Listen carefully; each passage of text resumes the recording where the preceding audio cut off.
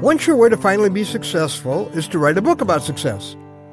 It doesn't have to be a book about your success. You can just study what made major corporations or some other leaders successful.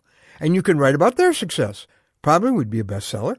Everywhere you look today, there are seminars and workshops and books and websites and all kinds of stuff, formulas about how to be a winner and what you do. But all the books and seminars are missing the major determining factor in personal success. Now, I can't offer you what one book did. It was called The 1 Minute Manager. I can't do it quite that quickly. This will take just a little longer than that, but maybe it'll be just a little better, too. I'm Ron Hutchcraft, and I want to have a word with you today about prayer that changes things.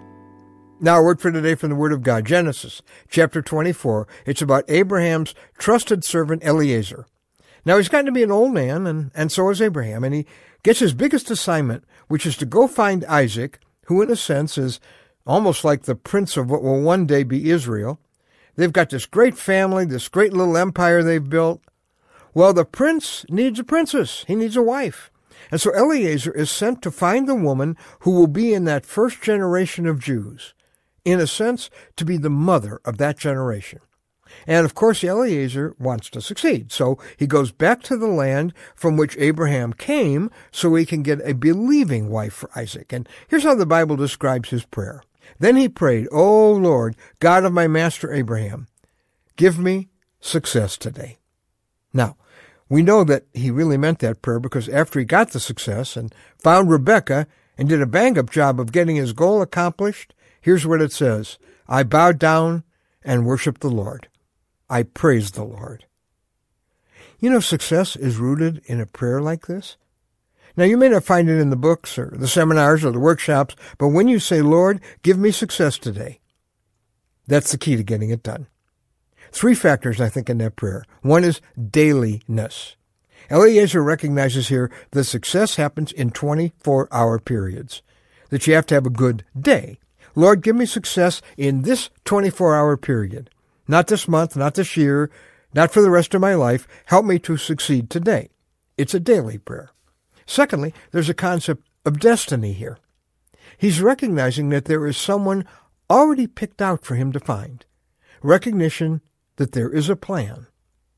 He's going to walk into a divine plan. See, success is fitting into God's plan.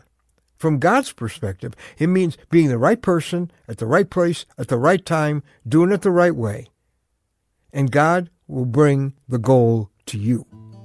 And then there's dependency here. Praying through your day, making your calls His calls, your exam His exam, your appointments His appointments, your contest, your challenges, your problems, they're His. And you can tell by Eliezer's response that he's not bragging.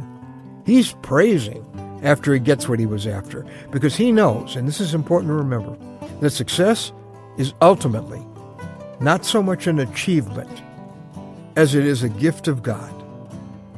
You don't achieve it. You receive it. There's a much larger, more lasting success than you could possibly construct.